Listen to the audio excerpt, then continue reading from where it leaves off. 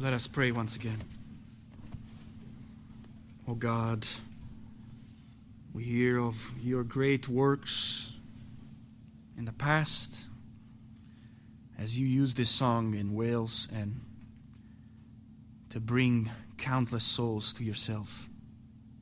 You poured out your Spirit.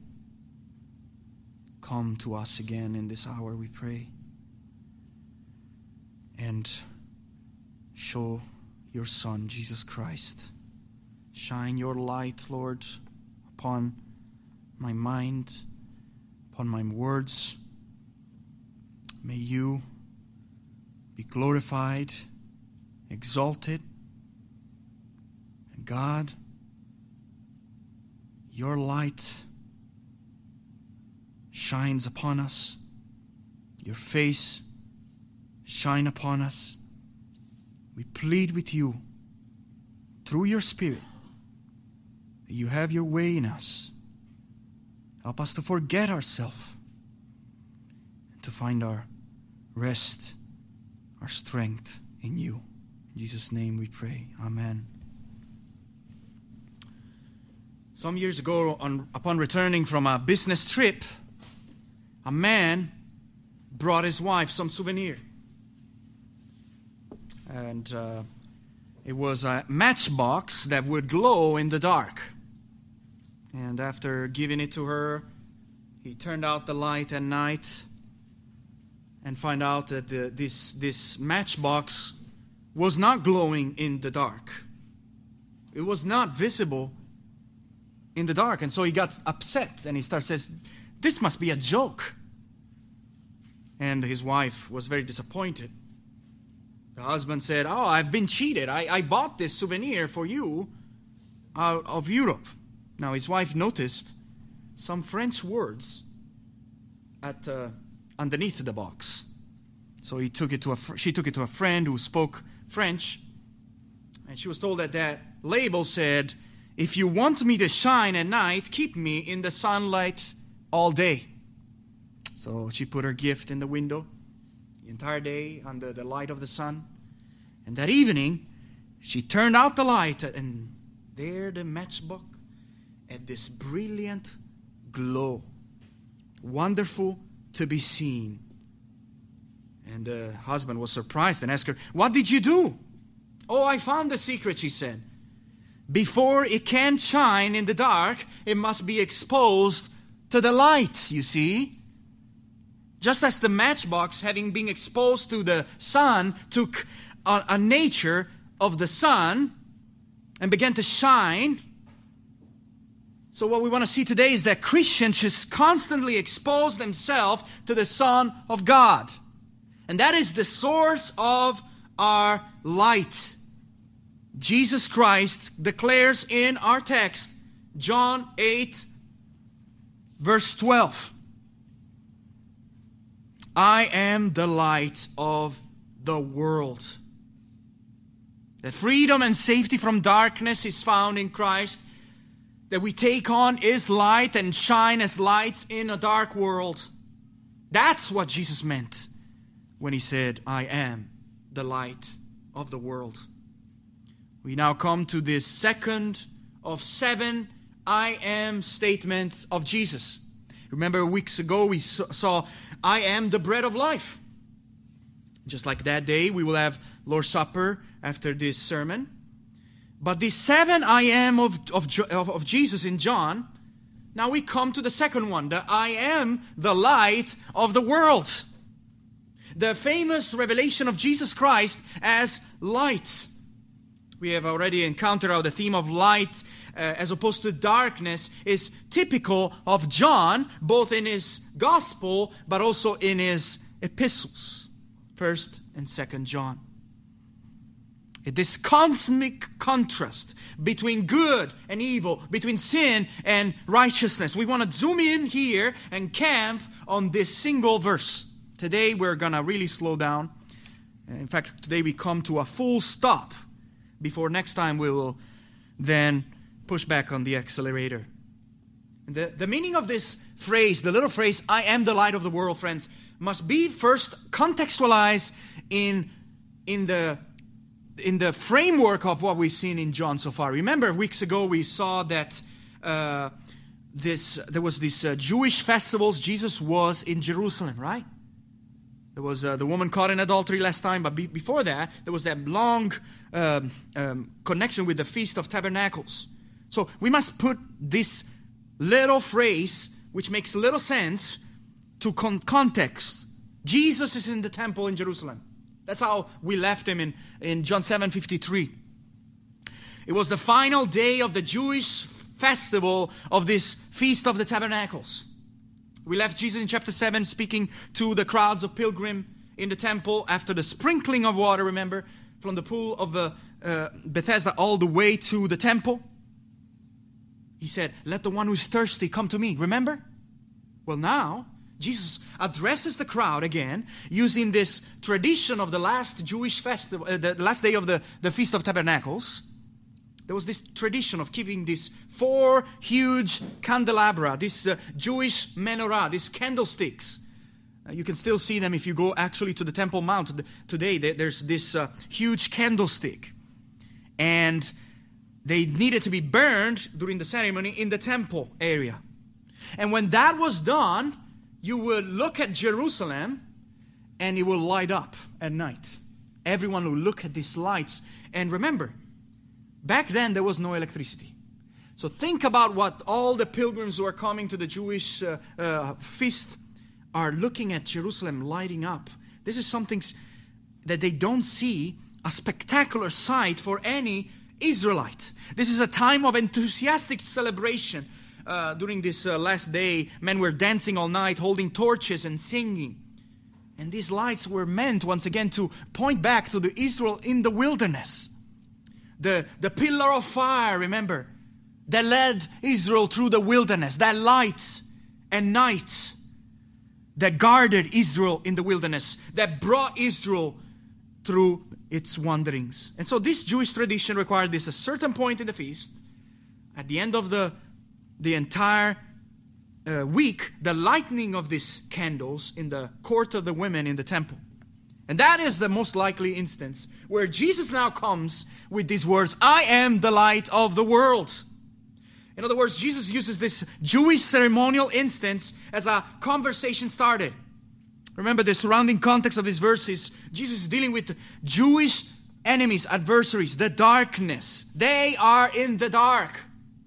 They're blind. They make people who want to go to God stumble in the darkness. And we'll see next time how this is the case. But here, regardless of the contrast that we saw already in chapter 7, remember? Where he said, "Come and drink," while at the same time the Jewish leaders were rejecting him. Jesus still gives another gracious invitation here to the crowds. And so this statement presupposes what we already saw in previous chapters of his gospel. Let's go to chapter 1, verses 5 to 9. John chapter 1, verses 5 to 9. You can turn there. We are building up of what we already saw, and the key words here is in verse 5 of chapter 1 of John. "And the light shines in the darkness, and the darkness did not comprehend it. There was a man sent from God whose name was John. This man came to bear witness of the light, that all through him might believe. He was not the light, but was sent to bear witness of the light.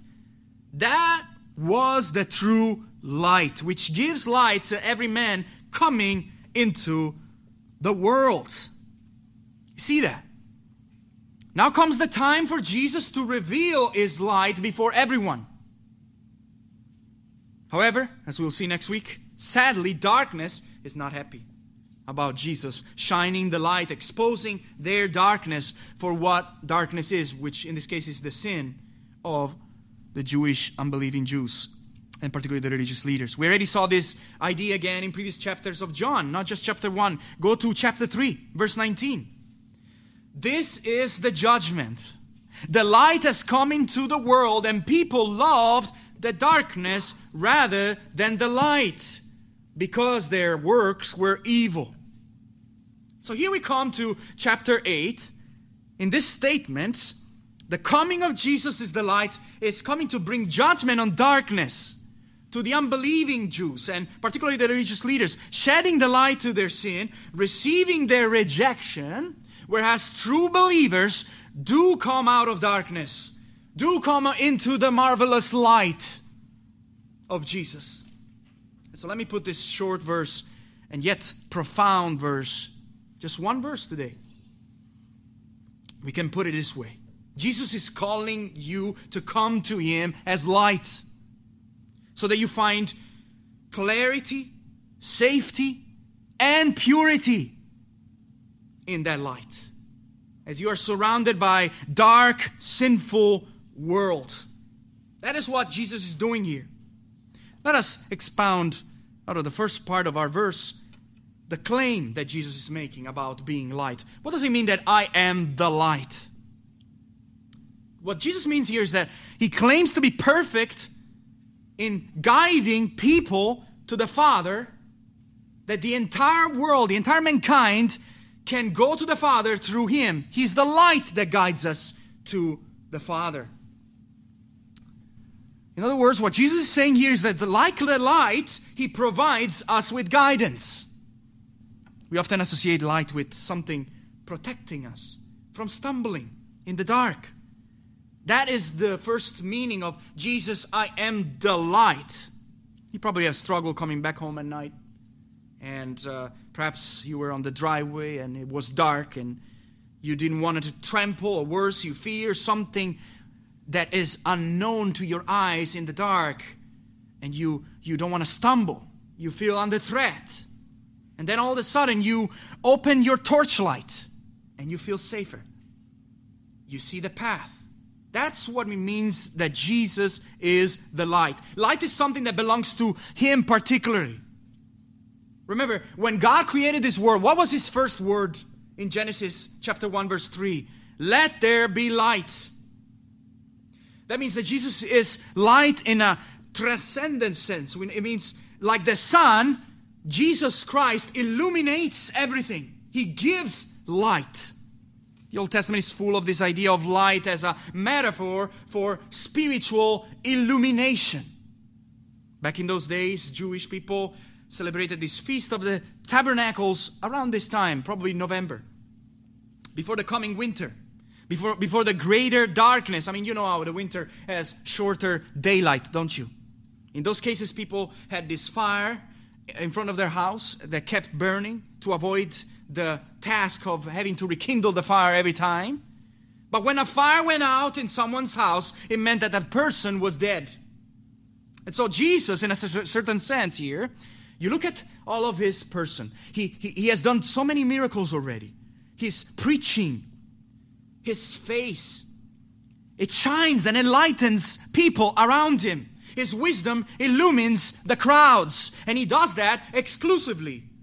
He's not just light, but the true light, as we saw in John 1. That means that apart from Jesus, you will not find not even a spark of true light in this world. You will only find darkness. I mean, think of superstitious form of religion, and even those who emphasize knowledge or science without God. All this speculation of what is falsely called knowledge. The next trend, the next book, the next thing that society embraced as sparkle for a season, but then is soon forgotten. They appear shiny and promise knowledge, but they only dazzle the eye. And Jesus' light, however, it's different. It doesn't just expose darkness, but it also extinguishes all these earthly fake lights.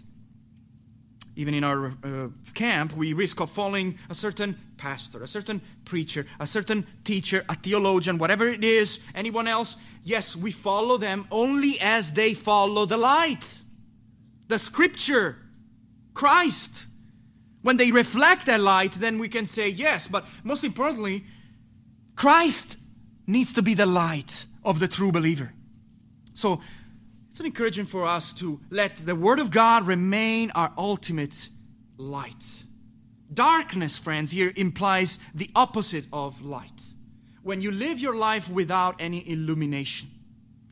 By that I mean that you live in spiritual ignorance, without true spiritual understanding, Because you see, sin of whatever form, whether it is adultery, anger, arrogance, bitterness, greed, pride, gossip, slander, cowardice, deceit, defrauding, drunkenness, envy, idolatry, lying, murder, stealing, ungratefulness, and on it goes. All of that is the fruit of darkness. But that darkness has the power to darken your mind without you even realizing it. It takes away your life. It takes away your judgment of where reality is. That's how sin is its own curse. It does violence to your soul. It leaves you lacking any capacity for understanding spiritually things and receiving the truth. So that Jesus is the light, not just in the sense that He reveals Himself through the Word of God and He shed light to your darkness, but that He grants you a new birth. He grants men and women by the Holy Spirit light. That's what we need. That's His task. The Holy Spirit is the helper. He guides us into all the truth. He gives you the spiritual capacity to actually comprehend the light of Scripture. Friends, you can hold your Bible, you can open it, and still be darkened in your mind. That's why God has to open and give light to your mind so that you understand the message of the gospel, that it begins to make sense to your darkened mind. Not only the fact that this is true about the gospel, but the internalization of the facts of the gospel in your heart.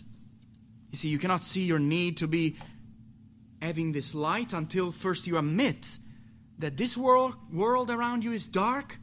And you realize that darkness is not just something out there. Darkness is within us.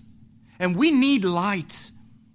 That we are all together blind by nature. The way we come into this world is in spiritual blindness. And we are all condemned for this blindness. In fact, the fact that we are spiritually blind is a condemnation. But the remedy is offered to you through Jesus Christ, who is the light. That you have to receive this light within you. You realize that He died for you on the cross. He faced the darkness of God's wrath for you. And also that after that, 3 days later, the tomb was filled with light at His resurrection. This is the true guidance that you stand in need, friends. Desiderius Erasmus once said, "Give light and the darkness will disappear of itself." I mean, think of when you woke up early and you see the sunrise. You experience this beautiful gradual passing from the darkness of night to the light, and there's all these colors of nature that comes through. The nature starts to wake up. Birds starts to speak, and everything is coming to life, awakened by the light. Friend, that's what happens when the Son of Righteousness, Jesus Christ, rises in the heart of a new believer. It just brings light to all the darkness that was there before. So we could say there's a good enlightenment and there's a bad enlightenment. The enlightenment of this world that tries to get rid of God, of truth, of Christianity in the name of science and knowledge, that only produce darkness, friends.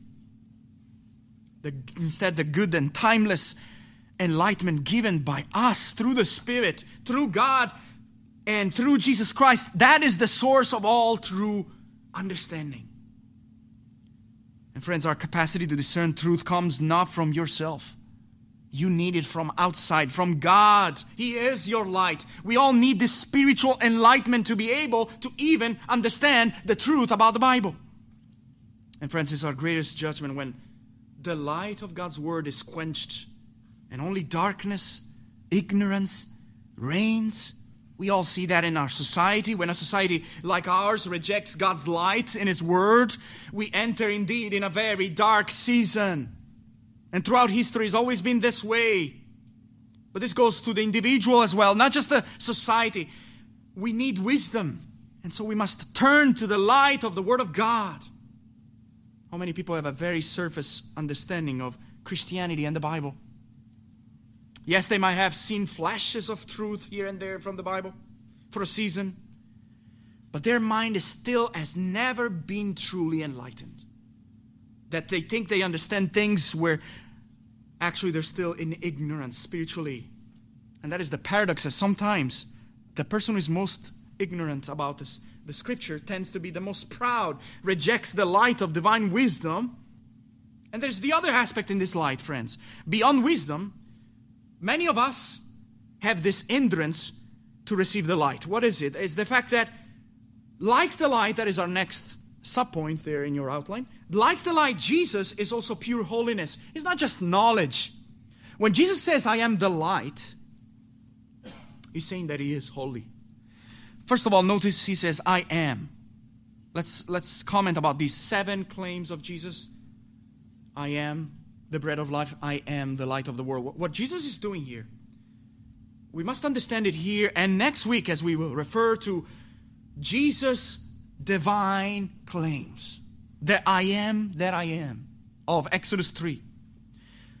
Jesus, therefore, is described as light, as the sphere of Him, the divine light. I am points also to the essence of Jesus. I am. It's not that Jesus is saying, I have the light, guys. I am the light. Just as the light is the essence of God, we see this in 1 John, God is light. It doesn't say in 1 John that God has the light. Light here is referring, and in 1 John, to holiness. Just as God is holy, so Jesus is holy. And light here, it's in contrast, as we saw, with darkness. Therefore, if darkness is sin, light is purity. God's perfect, blameless purity.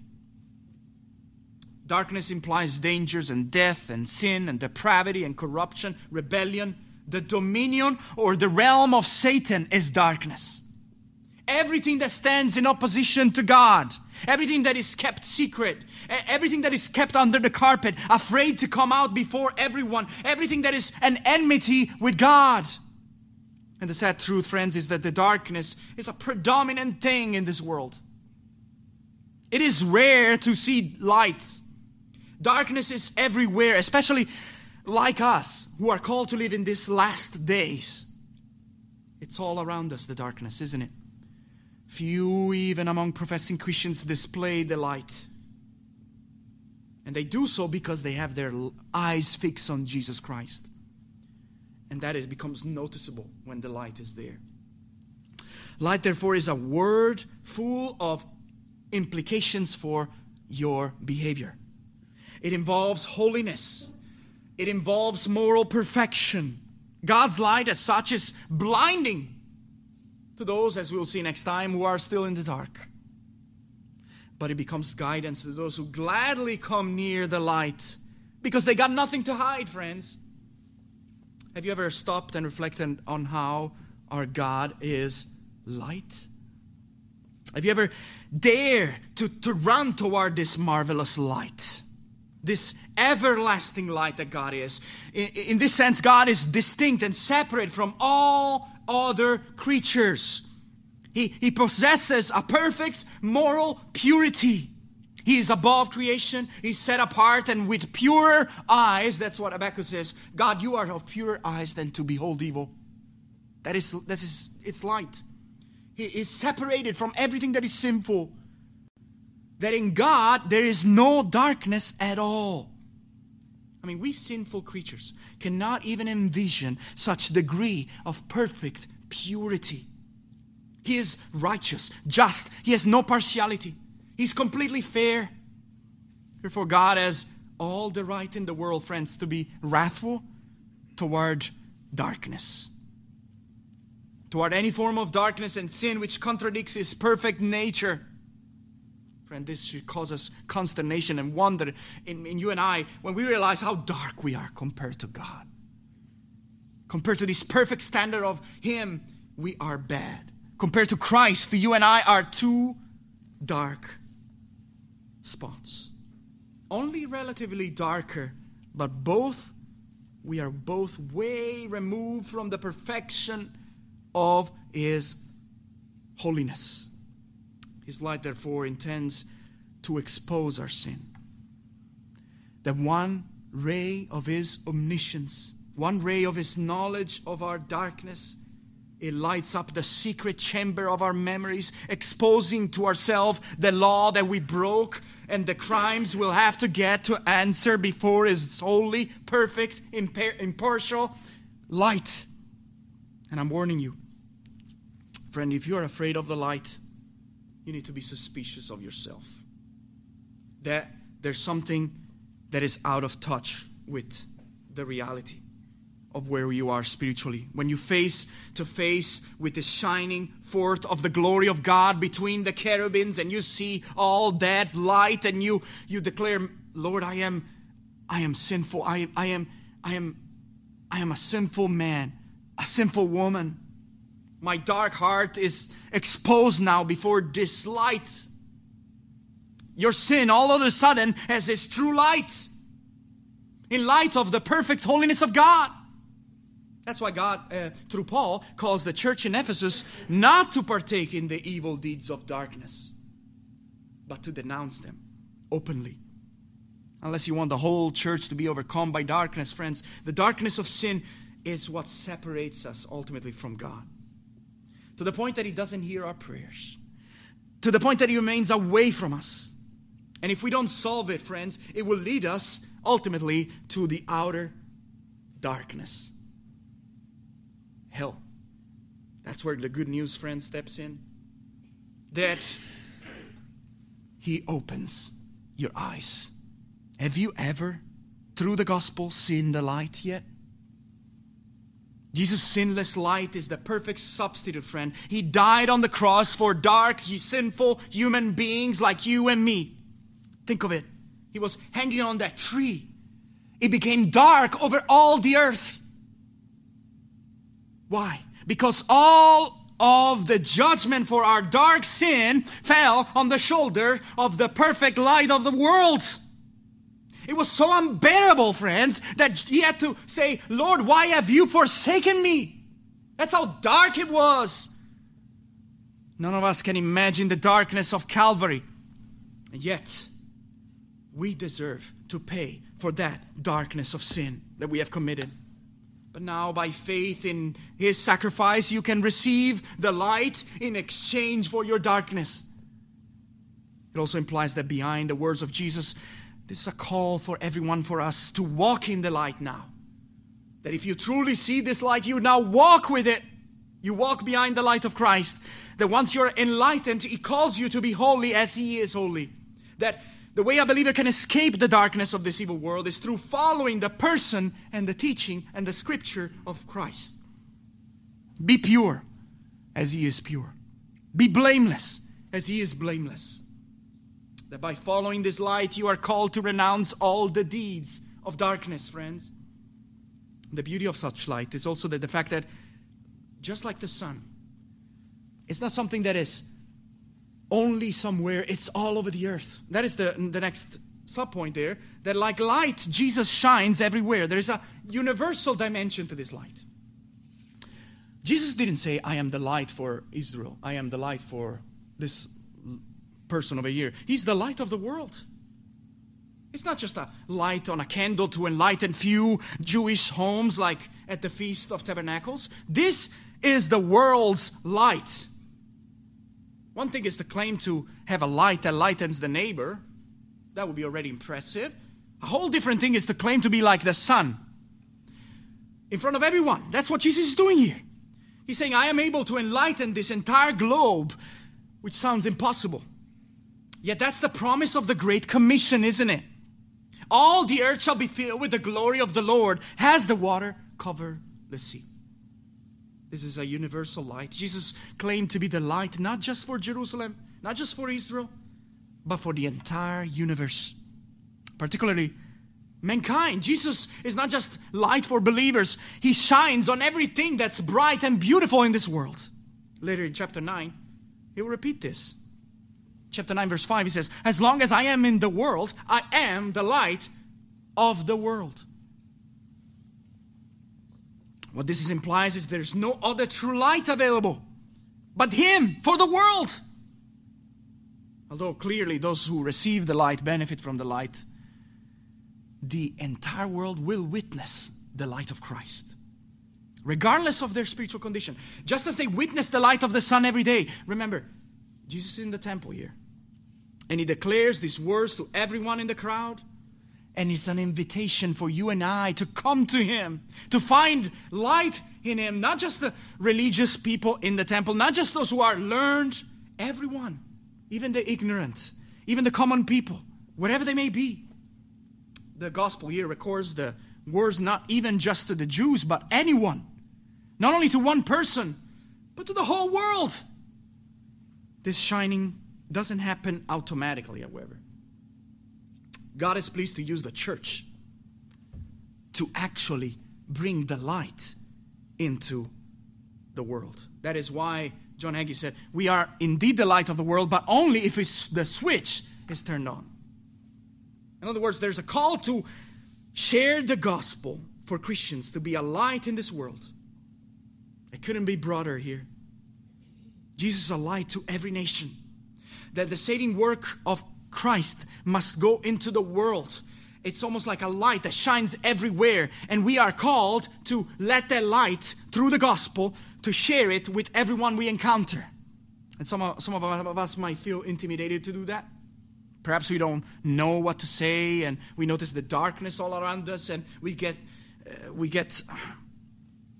discouraged or afraid. But friends, we have the answer. We have the light. We have the hope, the good news. Any Christians, not just some, we are called to shine the light. You don't need a degree. You're called to share the good news with everyone as a believer. Even beyond evangelism also, there's a light that shows itself in the way you behave, your conduct, your words, your good works that glorify God. That's how you shine the light. Your life, that light doesn't remain hidden under a bushel, but it's to be let shine. Why? Because our chief end is to glorify God and to enjoy him forever.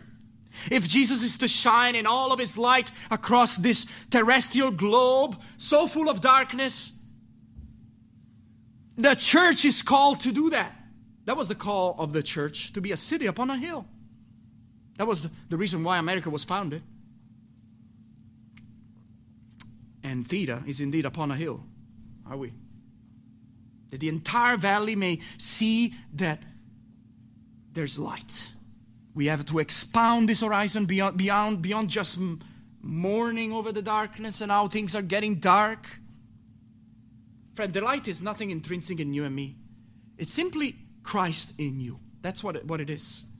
That Jesus remains the light. We're just called to be like a moon, to reflect the sun. The light of the sun. We don't put a light under a basket, however. We put it in high on the ceiling. That the light of the good news of Jesus needs to shine forth in every corner of this earth.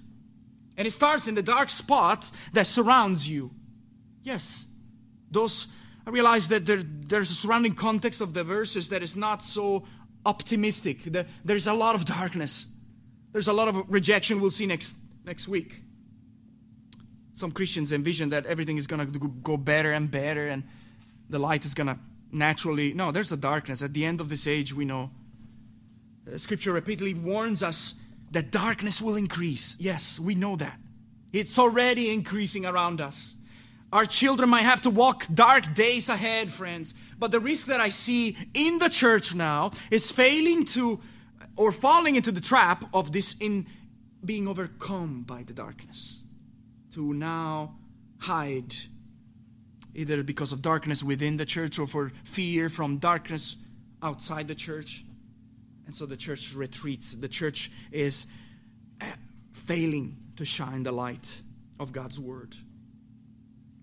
And friends, there's no pride in this. When God commands you to shine the light, it's actually a beautiful thing. We don't shine light when we promote ourselves and we use Christianity for our own purpose.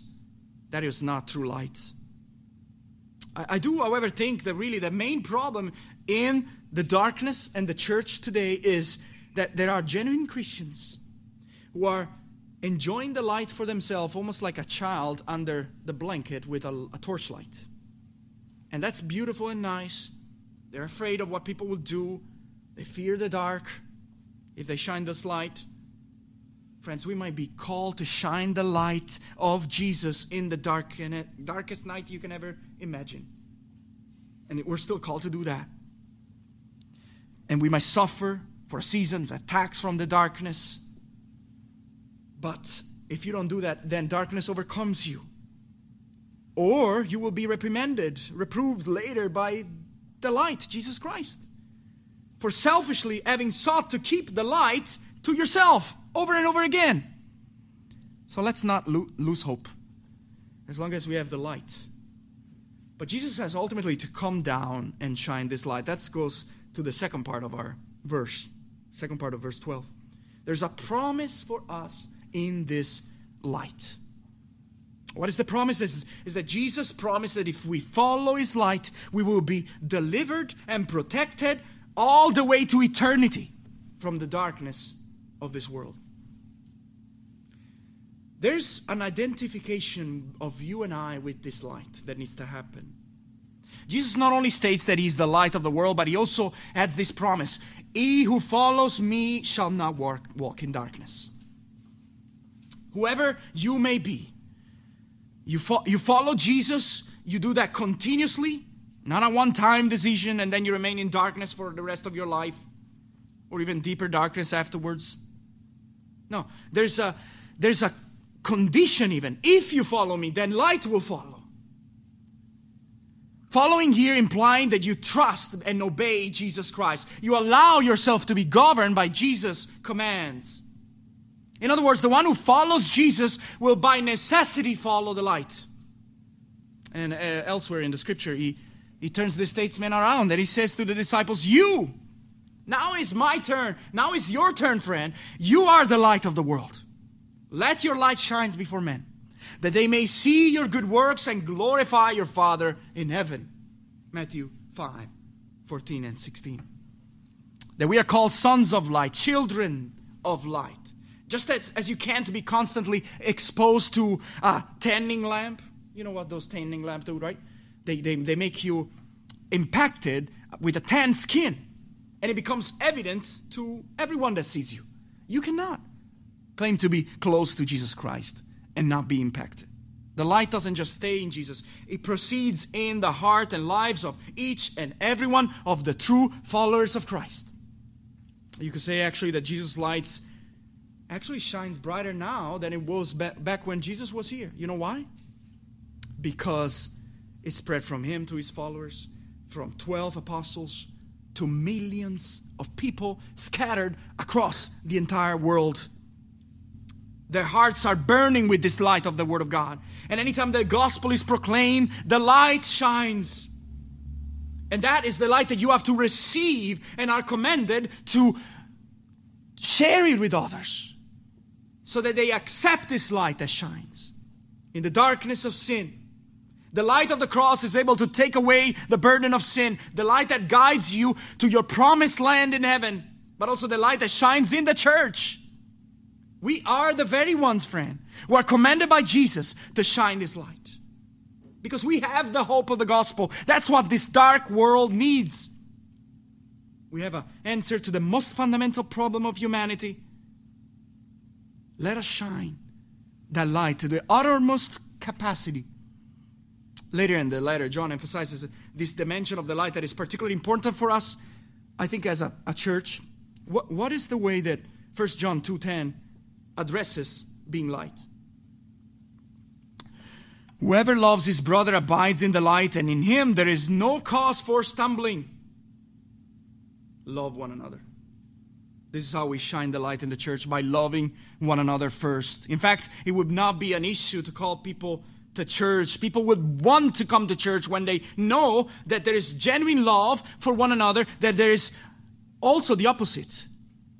There's a lot of darkness when we hate, devour, or gossip against each other, and with that comes stumbling. I mean, stumbling is bad.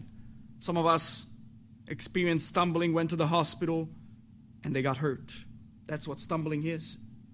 Instead, let us put the armor of light, because it is not of wrestling with flesh and blood, but against forces of darkness that hate the light of Jesus, that they want to quench any true Christian witness. Therefore, we must fight to keep the light It should cause excitement, however, because believers now join and share the same light. They're exposed through the light, through a living relationship with Jesus. And it brings a noticeable difference. And it brings, when you share with others, brings so much joy, not just to the person who receives the light, but to you. There's joy. Just like in our previous point, like there's a light that is wisdom and holiness. There's also this other dimension here. We identify with the light, but also, second point, we also will be safely turning away from darkness. That's what it means to shall not walk in darkness. There's a double dimension of these words, referring to your spiritual condition. Just as we saw, there's a double dimension in the meaning of the word light. The plain one here is that when you're near the light, you will be protected from dangers in the darkness. In other words, Jesus promises that if you follow Him, you will be protected from going astray. You will not have to walk in darkness. How is it possible? Because of the light of Christ. That you are clear about things. You don't stumble around. We know and now become able even not to sin. So Jesus here is promising any true followers that if you follow Him, you will become close to Jesus and you will be delivered from the experience of blindly going through life without true sights.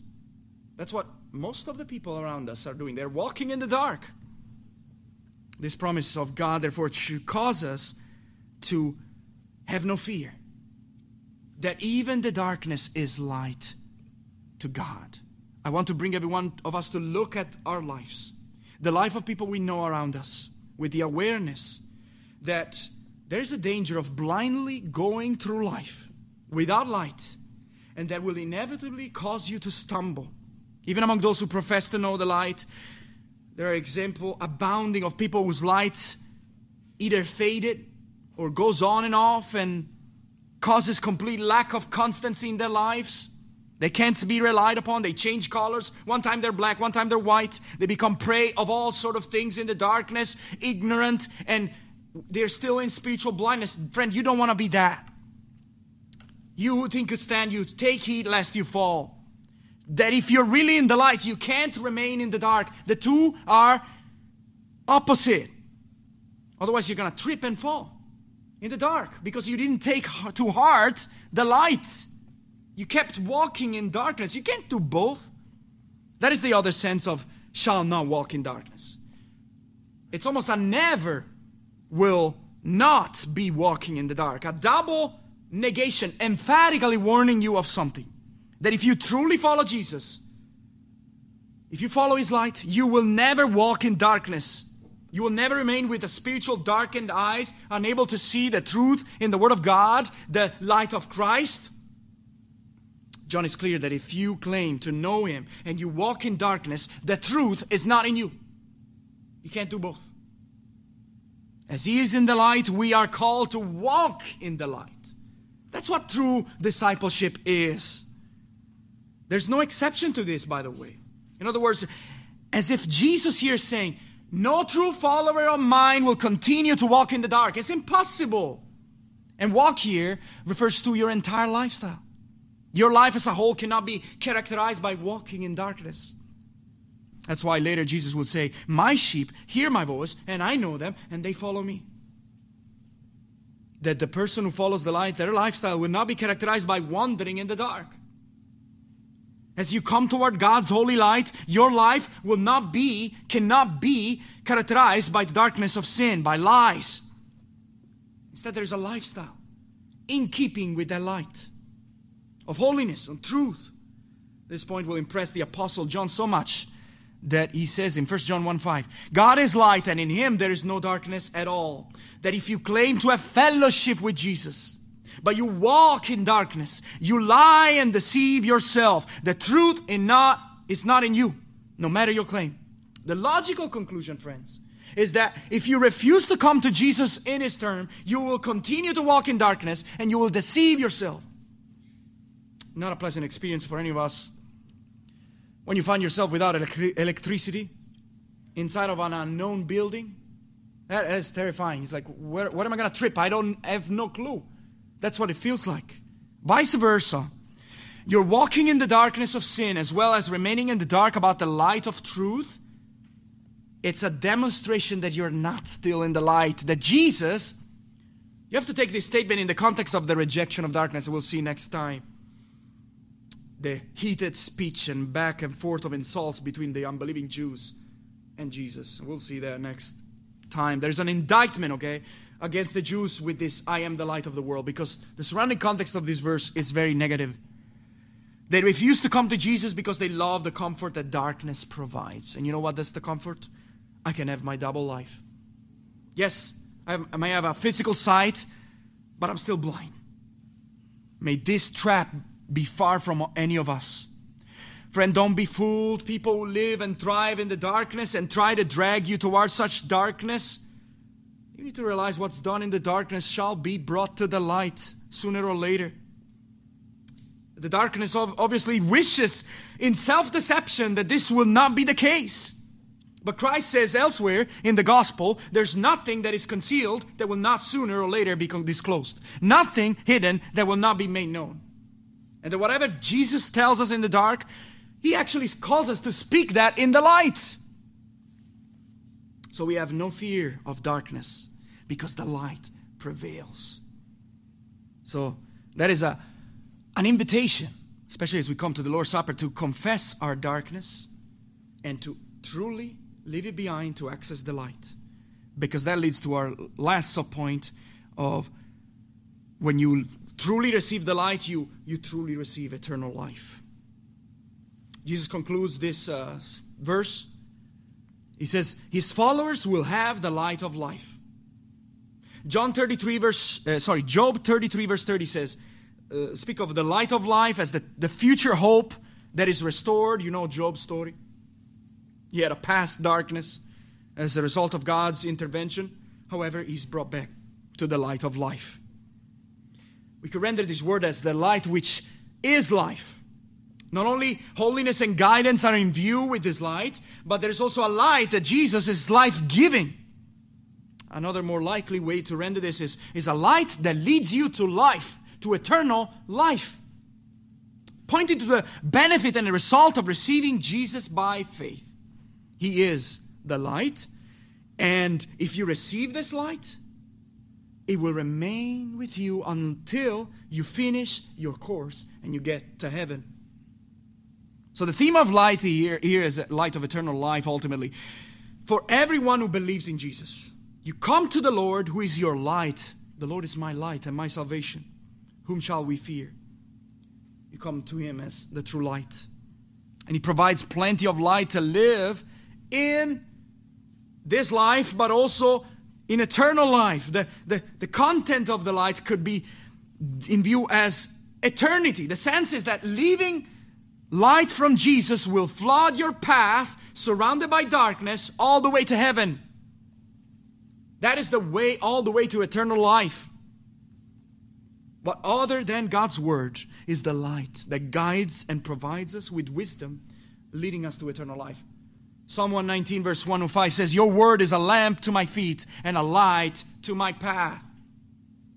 The reason we will not walk in darkness is because we have this light with us all the time. The light becomes a metaphor for happiness, for life. It doesn't mean an easy life. We're still in a dark world.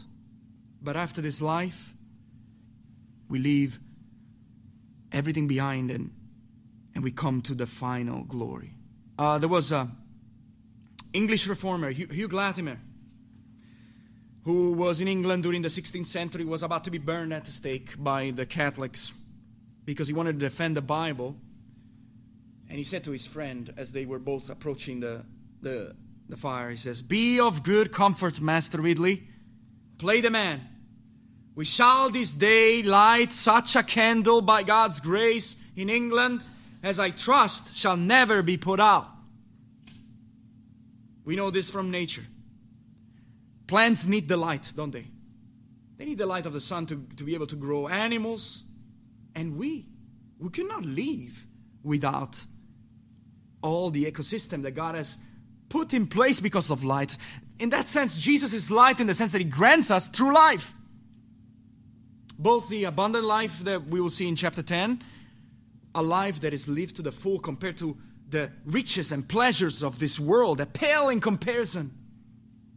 So that if a person has this light within himself, no matter if he's poor, no matter if he's rich, people will feel jealous about the light that he has. Ultimately, life, however, is eternal life here.